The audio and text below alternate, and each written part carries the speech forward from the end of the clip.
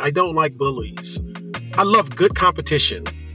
I love like MMA. I love a good boxing match. I love a good football game. I love a good basketball game, a good competition, right? Where people are equals and have equal opportunity to be competitive. I love that. I abhor people who act as predators, people who take advantage of someone because of a vulnerability or who have power over and execute that. I abhor that. And that is especially true when I can look at a party and say, you should know better.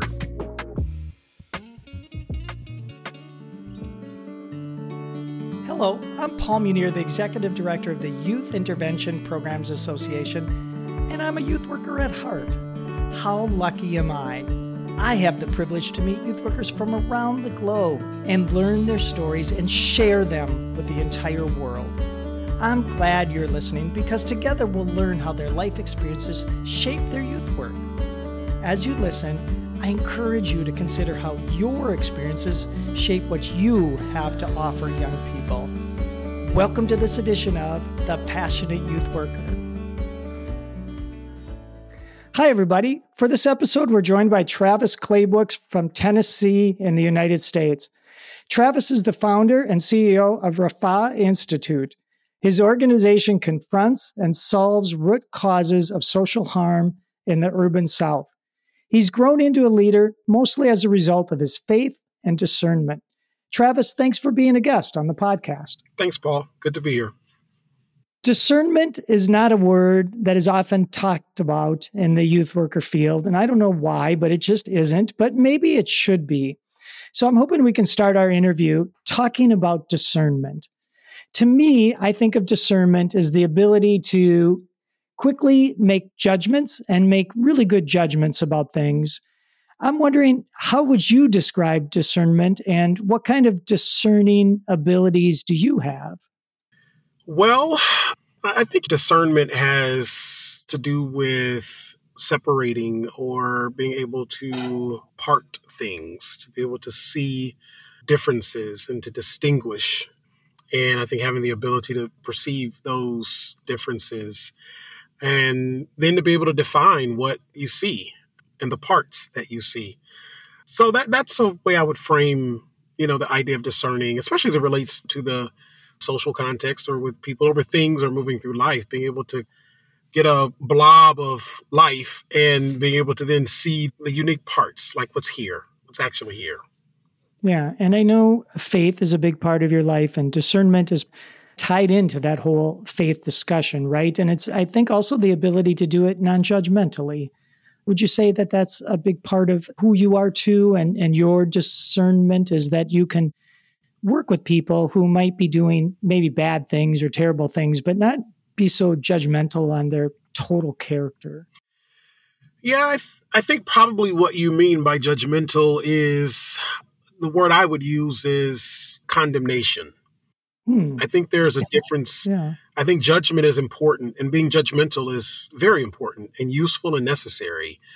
I think, though, in response to our judgments, we can have a tendency or a practice of condemning people, of outcasting them, of pushing them away, separating ourselves or separating them from community, from beneficial community. And that's the part that I push back against. I think there's the ability to discern and see maybe something nefarious is happening, or there are nefarious motives, perhaps. I think it's dangerous to get into people's motives, but seeing what you see, you make judgments about what you see, and you even make quality judgments about what you see: good, bad, useful, not useful, functional, dysfunctional. But then what do we do in response to that? Do we condemn people because something may be dysfunctional? Do we condemn people, because something may be bad, because we judge it as bad, right? And that's why I try to stop short. I try to fall short of that part.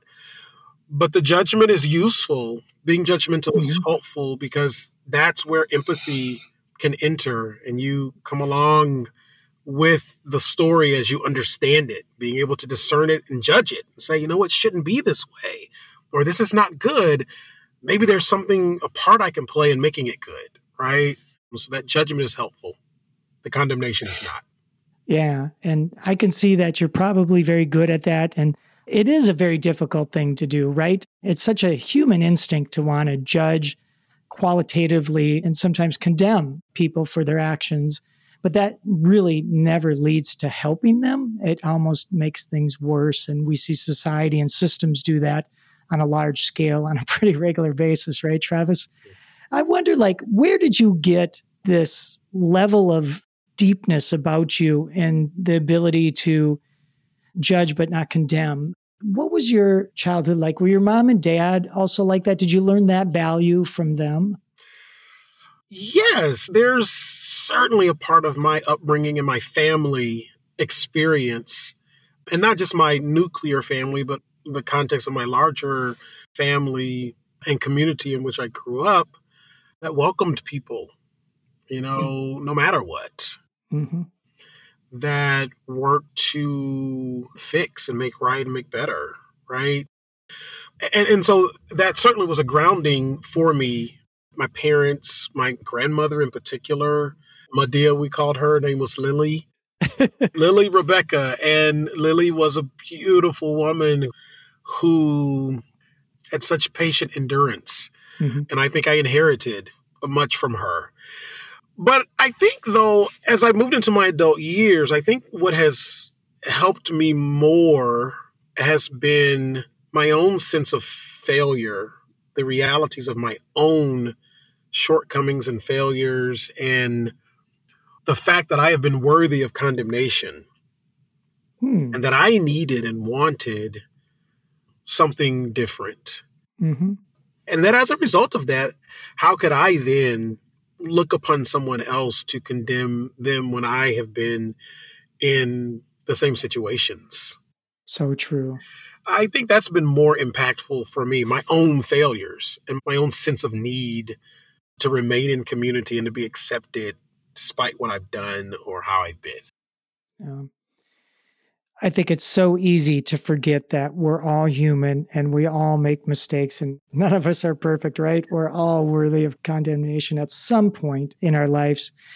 Thinking about your school years, what were they like? Were you a good student? Did you go to a safe school? All those kinds of things?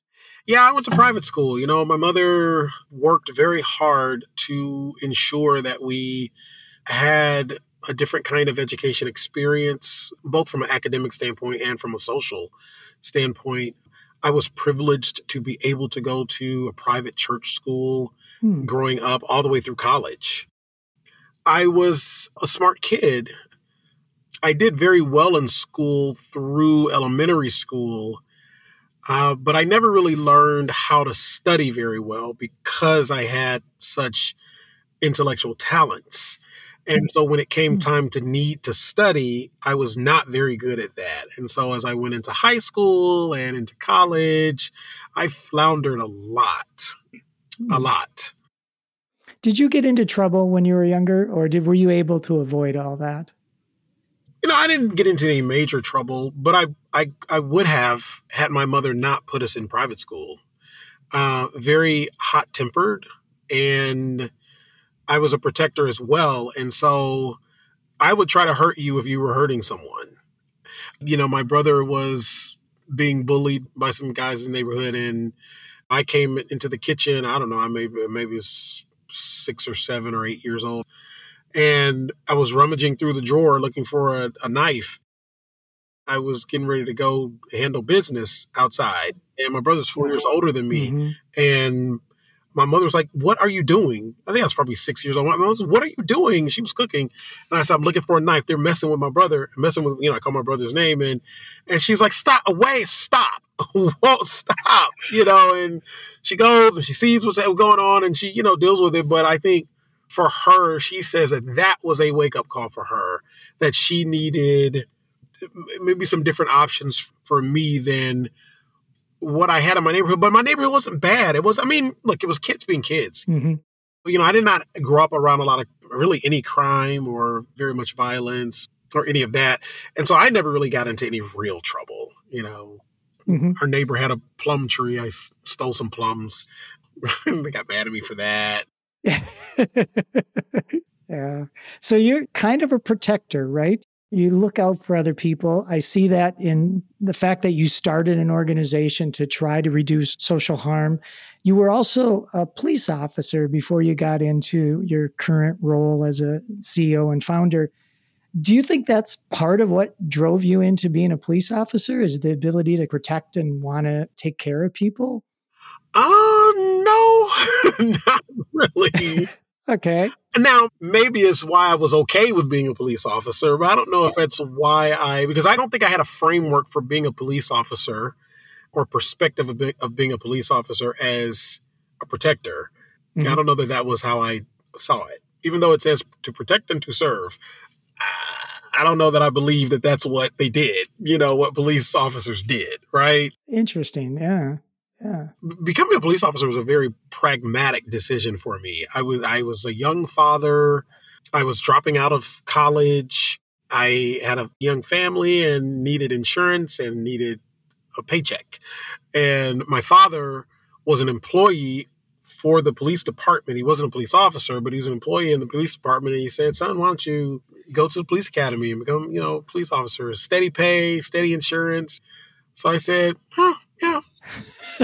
Why Sounds not? like as good a next step as any. I didn't know what I was doing. And I was in my mid-20s. And that's how I got into police officering. Interesting. So you didn't become a cop because you wanted to protect people. I'm sure that was part of it. But do you think then your work now is, yes, directly impacting young people, but it seems like you have more of a macro view of things in terms of the systems and barriers that people are facing. I wonder if that protector, and I know you, when we were getting to know each other, you talked about your dad as being a protector. I wonder if that's part of a characteristic trait that gets you to do what you do, just trying to make the world a better place and help people who are disadvantaged. Because you talked about having privilege. I certainly had all the privileges there are, but there's something about youth workers and people who do this work that really are just out to help other people. And it seems like that protector kind of side of you might be a driving force. Yeah, I think so. I mean, I don't like a bully. I don't like bullies. Mm-hmm. I love good competition. Sure. I love MMA. I mean, you may think I'm bad. I don't know. But I love MMA. I love a good boxing match. I love a good football game. I love a good basketball game, a good competition, right? Where people are equals and have equal opportunity to be competitive. I love that. I abhor people who act as predators and predate on people, and people who take advantage of someone because of a vulnerability or who have power over and execute that. I abhor that. I get viscerally reactive in those kinds of injustices more so than other kinds. And that is especially true when I can look at a party and say, you should know better and you should be doing better. And in fact, you are actually responsible for protecting this person or these people, and you are abusing them.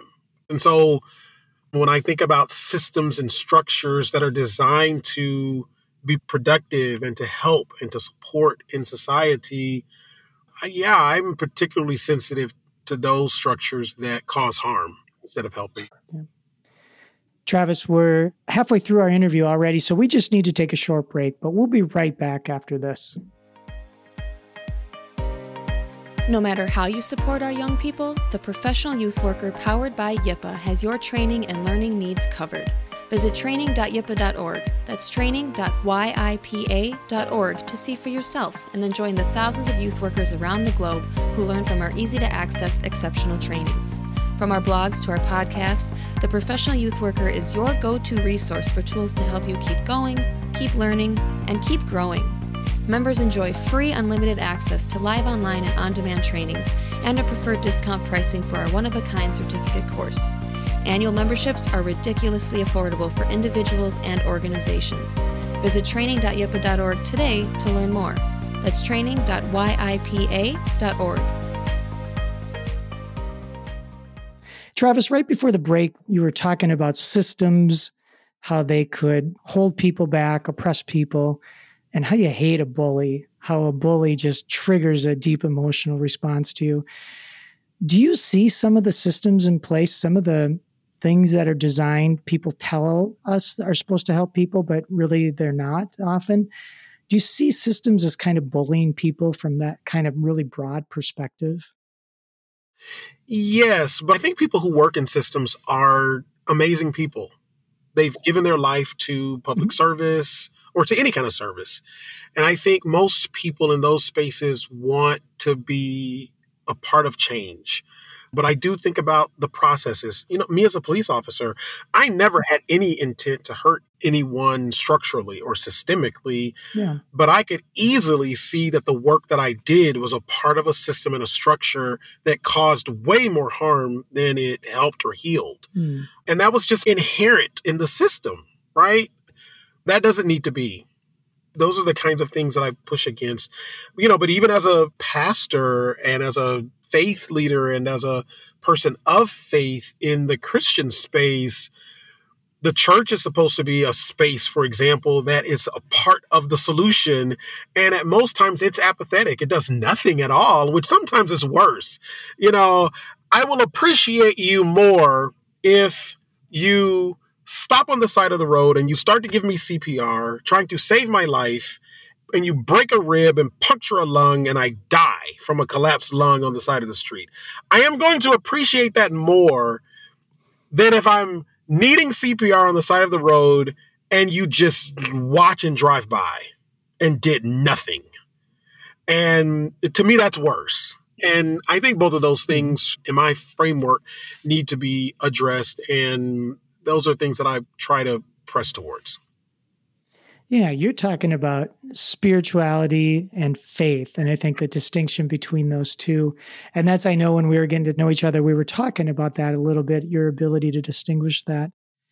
How would you, in your words, describe the difference between faith and spirituality and how one is very practical and the other is more theological? Yeah, I do think that there is, and it's probably not just my perspective. I think there's a lot of study around, praxis, right? What we practice, what we do, and then why we do it, or our doxology, our theology, our belief systems, right? And there's that. And then there's what we do with it. And I try to create as little separation between those two things as possible. And for me, a good example of that is, in the Bible, and God said, "Let there be light," and there was light. There was very little distance between what God believed should be. That is, I believe that there should be light. And then what God chose to do and the reality that became as a result of what God believed. And it was instant. Let there be light, and there was light. Let there be justice, and there was justice. Let there be forgiveness, and there was forgiveness. Let there be love, and there was love. I think as a believer, as a Jesus follower, that there should be very little distance between what I say and what I do. There should be very little distance between what I believe and what I practice. And that philosophy informs me and my relationship to faith and spirituality, or faith and works, or my practice, and, what I believe and what I do. Now, that should not be confused with I am perfect or I have it all together. I thought you did. I thought you had it all together, Travis. I mean, not even that I believe the right things or even have it all together as to what I should be believing, or that I'm practicing well what I believe. But philosophically, that's what I embrace and strive towards. Yeah, you're congruent. What you believe is what you do, right? Your actions match your value system and what your faith teaches you. There's a real congruency there. It's really easy to tell, Travis, from the second I met you, you seem like such an authentic, congruent person. I've got a question that might be kind of hard for you to answer, but thinking back to when you were a police officer, because I keep going back to that because I think that's interesting. What do you think the similarities and differences are between policing and working with young people? Whoa. No kidding. Difficult question. Yeah. Well, we hear so much about policing, right? Yeah. But yet a lot of police officers just have all the right intentions in the world. Yeah. Right? And they want to help. You were one. Yeah. Clearly. Yeah. Well, some of the things that jump out are you have to be good at a lot of things. You might Mm-hmm. enter the work thinking I'm going to do this. Yeah. But being a police officer requires you to be marriage counselor on one day, animal control on another day, an urban fighter the next day. Yeah. And so you are called a social worker almost every day. I mean, so many things that you are required to do because the needs of the population are so varied. And we have a culture that asks law enforcement to respond to everything that none of the rest of us want to deal with. Mm-hmm. Working with young people can be very similar. Kids come in with so many different things. I mean, one kid can come in with so many different things, and it requires you to be attentive, to be almost like a hospitalist. I am looking at the scope, the whole buffet of challenges, and have to know a little bit of enough about, everything to be able to at least make a good referral if I can't myself. Yeah. So there's that, there's crisis intervention. Mm-hmm. So there are a lot of similarities in the work. Yeah. I'm thinking that in both occupations, you have to be good at relating with people and connecting with people, I think. And you're so good at that. And I thought maybe that would be an inherent similarity. Well, if you're a good police officer or a police officer of a certain kind, yes, you do. But there certainly is a lot of policing that there's no need for relationship. As long as you're doing what you're supposed to be doing, then I won't bother you. Mm-hmm. If you're doing what you're not supposed to be doing, then I'm going to bother you. Mm-hmm. And here's what bothering you is going to look like. Mm-hmm. If you choose to say, I am going to intervene humanely into this situation, then yes, qualities and characteristics like discernment and grace and relationship and lots of these soft kinds of competencies definitely are in order. Am I a presence and a part of this community, or am I just here to take people to jail? Yeah. Will I get out and walk around? Same thing with a kid, with a young person. Do I want to be in a relationship with you, or am I just your caseworker? And there's a difference between the two. Yeah. Well said. What have you learned about yourself from young people now that you got this institute going? You're working directly with young people sometimes. What have young people taught you about you? That I am still a child. Really? That so much of what I think and feel and believe about the world is connected to my childhood, to what happened to me when I was a kid, to what I experienced as a kid or didn't experience as a kid. And that what I am right now is just limbs and leaves, but that the trunk and the root of who I am is a kid. And I get a chance to see that in kids. I get to connect to that root, that trunk. And even though they're the smaller version of human beings, they are the trunk, they are the root, they are what they are. So I appreciate myself much more by looking at myself through that lens. I am less hard on myself. I have, by working with young people, especially my own children, found much more grace from my father in particular. That this is a man who was living out his adulthood from his childhood. And that explains a lot. And amidst all the shortcomings that I may have condemned him for, I should have had more grace for him. And as I am growing up in age and my children are growing up into adulthood and are in adulthood, I am appreciating how hard it was for my dad to be a good father as I look at my children. And I hope that they have the grace for me that I wish I would have had for my dad. So yeah, so those are some, and I get a chance to live with that and see that frequently in working with young people. What a wonderful gift that they give to us to remind us at the core of who we are. And we kind of see that reflection of ourselves in them sometimes, and the ability to connect and remember that we're just really bits and pieces of all the experiences we've gone through in our life, and the people that have been there with us to experience all that stuff is kind of who we really are at the end of the day. It's given me a sense of mission and purpose as well, that they need somebody pouring into them. and they want that. And they need the best version of that. The Maasai warriors have a phrase, Kasserian Ingera, and it's their common greeting that the warriors use. And it means, and how are the children? And it's amazing how their common cultural greeting is about how the kid's doing. If the kids are doing well, we know our society is doing well. And so looking at and working with young people, they've taught me what's really important in our world today. It's that if they're doing well, then everything else is probably pretty good. Yeah. Yeah. What a wonderful phrase and a wonderful testament to how societies will function. And today, our young people are really struggling. We've done, I think, a poor job overall in addressing the needs of a lot of young people. Certainly not all young people, but in general, the young people are having a tough time. Suicide rate is really high. Mental illness is really high. So we've got a lot to learn, and you can see it reflected in our society and all the problems we're having. We're raising people to not be equipped to be contributing to the welfare of that community, and it's a shame. Travis, it's been just absolutely wonderful having you as a guest on the podcast. I'm so grateful for your work and all the things that you bring to this space to talk about and help us all understand what we bring to our work with young people that is uniquely us. And you are a unique character. And I say that in the most positive way. There's something so qualitatively good about you. And it's just been a joy to hear you talk and to share your perspectives with others. So thanks for being a guest on the podcast. Thank you for having me. I appreciate you. Before we go, Travis, I always like to leave the guests with the last words. What words of wisdom or inspiration would you like to leave with the listeners?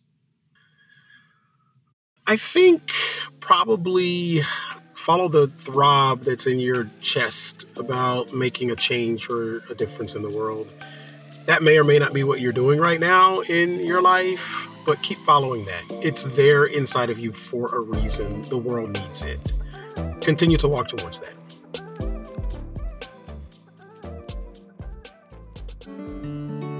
If you would like to share your passion for youth work, we'd love to spotlight you as a guest. If you have feedback about the show, please let us know. Just visit training.yipa.org. That's training.yipa.org and click on the podcast tab. This podcast is made possible in part due to a generous contribution from M Health Fairview. I'm your host, Paul Munir. Thanks for listening to The Passionate Youth Worker.